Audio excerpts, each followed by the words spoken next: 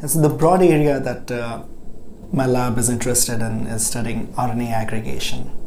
In my past research, I found that there are certain sequences which are sticky, and they tend to act as tiny pieces of velcros, if you may, and they like to stick to themselves and create aggregates. And these are the sequences associated with certain neurodegenerative diseases such as Huntington disease or amyotrophic lateral sclerosis.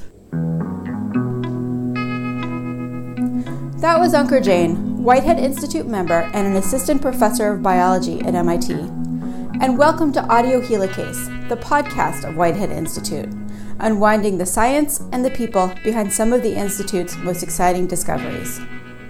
I'm Lisa Gerard, Director of Communications at Whitehead Institute, and in this episode, I'll be talking with Ankur about RNA aggregates and what they might mean for our understanding of certain neurodegenerative diseases.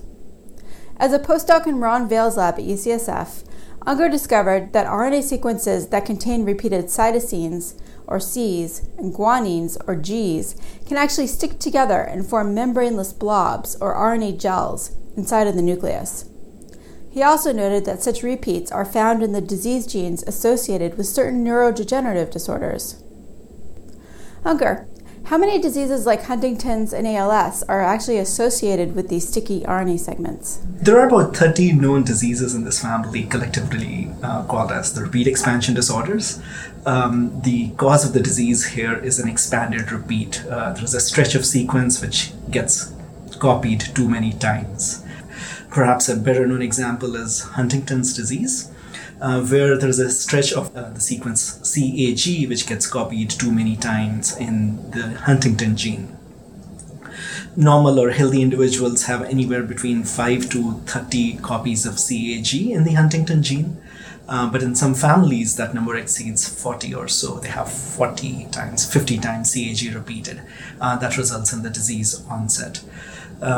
Similarly, there are other diseases, for instance, in certain forms of amyotrophic lateral sclerosis or ALS.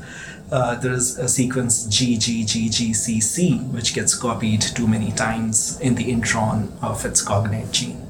And virtually all of these diseases have this very peculiar characteristic that short repeats do not result in disease onset, but only when the number of repeats exceeds a certain critical threshold.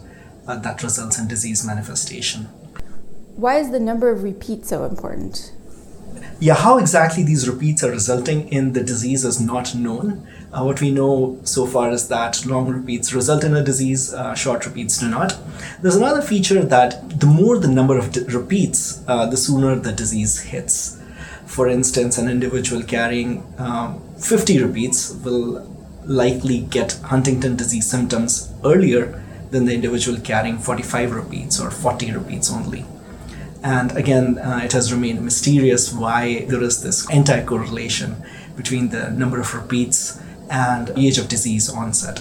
And what we found is that these repeats essentially lead to aggregation of the RNA which is produced out of these repetitive sequences. And that aggregation is a potential contributor to the disease. So how can a repeated RNA sequence actually create clumps in the cell? The disease-associated RNA are GC-rich. They're of the type CAG in Huntington disease, repeated many, many times. And Gs and Cs can form base pairs. So you can think if you have CAG, CAG, CAG repeated several times, this can stick to itself. And if you make those repeats longer, it also has a propensity to stick to other RNA molecules. So the situation is fairly analogous to these CAG repeats acting like tiny pieces of tapes. The short piece of tape can fold onto itself. If you make the tape longer and longer, it becomes more prone to getting entangled. If you have many such long pieces of tape in a bowl or in your hand, they're going to form a meshwork or a network. So these RNA molecules which have CAG repeats are prone to forming these network-like structures. And in polymer science, these networks where a single molecule binds to many, many other partners which are interconnected, this network has been described as a gel. And this is essentially what we think is going on. These RNA are forming gels inside inside the cell, and this gel is the aggregated state of the RNA, potentially contributing to the pathology. It sounds like there's a lot of extra RNA in cells that have these repeats. Did anyone notice these aggregates earlier? Now, interestingly, clinicians had observed certain aggregates of RNA in patients. So when they looked at patient tissue, like for instance, the brain biopsies from amyotrophic lateral sclerosis or ALS patients, and they stained for the mutant RNA. The RNA accumulated at certain domains, or they just saw some bright puncta of the RNA, if you may. And these were just used as a pathological hallmark. They were just using it to confirm that this patient likely died of this disease. But how these bodies were forming had not garnered much attention. Now, what our research has shown is that these bodies were likely forming due to aggregation of RNA, and it provides a new paradigm how we should think about these diseases. Perhaps it's the aggregation of RNA which is the driver of the disease beyond just being a pathological hallmark. And that cellular pathology, for example, in neurons, could lead to neurodegenerative diseases like Huntington's. But then I thought that Huntington's disease is primarily caused by the aggregation of proteins produced from the repeated sequences. The primary job of the messenger RNA is to guide the synthesis of proteins. The CAG codes for an amino acid glutamine, and if you have CAG repeated many times, it will encode for several glutamines, and as a result, the cellular machinery will produce a polyglutamine containing protein. It's well known that polyglutamines themselves can be toxic to the cells, and in fact, one proposed disease mechanism in Huntington's disease is the formation of these polyglutamine aggregates. Now, over the last 10 or so years, it has become increasingly evident that aggregation of polyglutamine is perhaps not the entire story. There are several reasons to believe that. Number one, there are other defects which have been observed primarily in RNA processing in these disorders. Second, besides Huntington disease, which is caused by a CAG expansion in a gene, there's a very similar disease known as Huntington disease like 2. Now, this disease has very similar clinical symptoms like Huntington disease, but it is caused by a completely different mutation in a functionally unrelated gene. The mutation here is a CTG expansion in the non-coding part of a different gene. So this CTG expansion would not encode for polyglutamine, but instead make a different protein. However, this expansion is outside the canonical protein coding region, so in fact it should not be producing any protein. And it still results in a very similar clinical manifestation.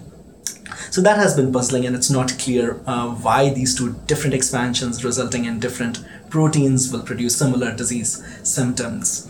And what we think is potentially going on is that besides protein aggregation, there can be a parallel disease mechanism. The RNA itself could be aggregating, and it could be another driver for the disease. Up to what extent RNA aggregation contributes and to what disease, it still remains to explode. So do you think the detrimental effects of RNA aggregation are actually limited to repeat expansion diseases like Huntington's? What we think is that these diseases may just be at the tip of the iceberg. There may be many, many other diseases associated with RNA aggregation, or it could be a broad phenomenon which somehow has not garnered sufficient scientific attention so far.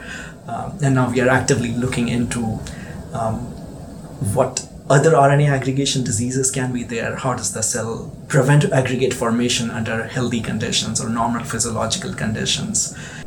Could these RNA aggregates actually play a role in normal cell function as well?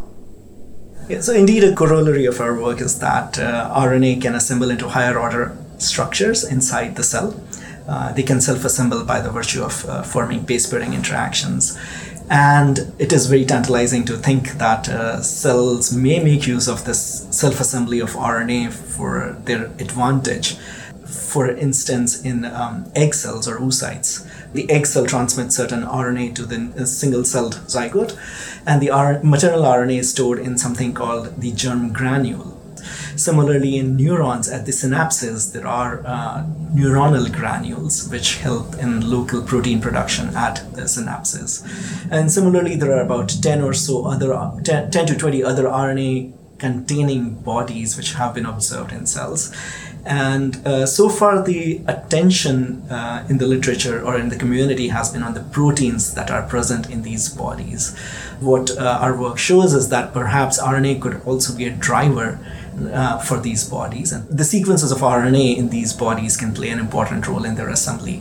And a part of my lab is actively working on figuring those rules out. It seems like we know a lot more about proteins than we do about RNA. So where is the field of RNA research compared to the field of protein research? Over the last 20 or so years, we've gotten really good at handling proteins and, for instance, purifying proteins, obtaining their structures, tagging them with fluorescent proteins and visualizing where they are. And that has led to a revolution in our understanding of cell biology. And proteins do perform a large number of cellular functions. The tools to study RNA have, in certain senses, lagged behind. And there was a need to develop new technologies, and I think that will help us appreciate this molecule more. It has already surprised us several times. For instance, the discovery of RNAi or RNA interference, the discovery of splicing, that these RNAs can catalyze their own reactions, the discovery of ribozymes. I think it may still hold a few more surprises up its sleeve. That was Ankur Jain, a member of Whitehead Institute and an assistant professor of biology at MIT. You can learn more about Whitehead science on our website at wi.mit.edu. And you can listen to other AudioHelicase episodes on SoundCloud and iTunes, as well as on our website. For Whitehead Institute, I'm Lisa Gerard. Thanks for listening.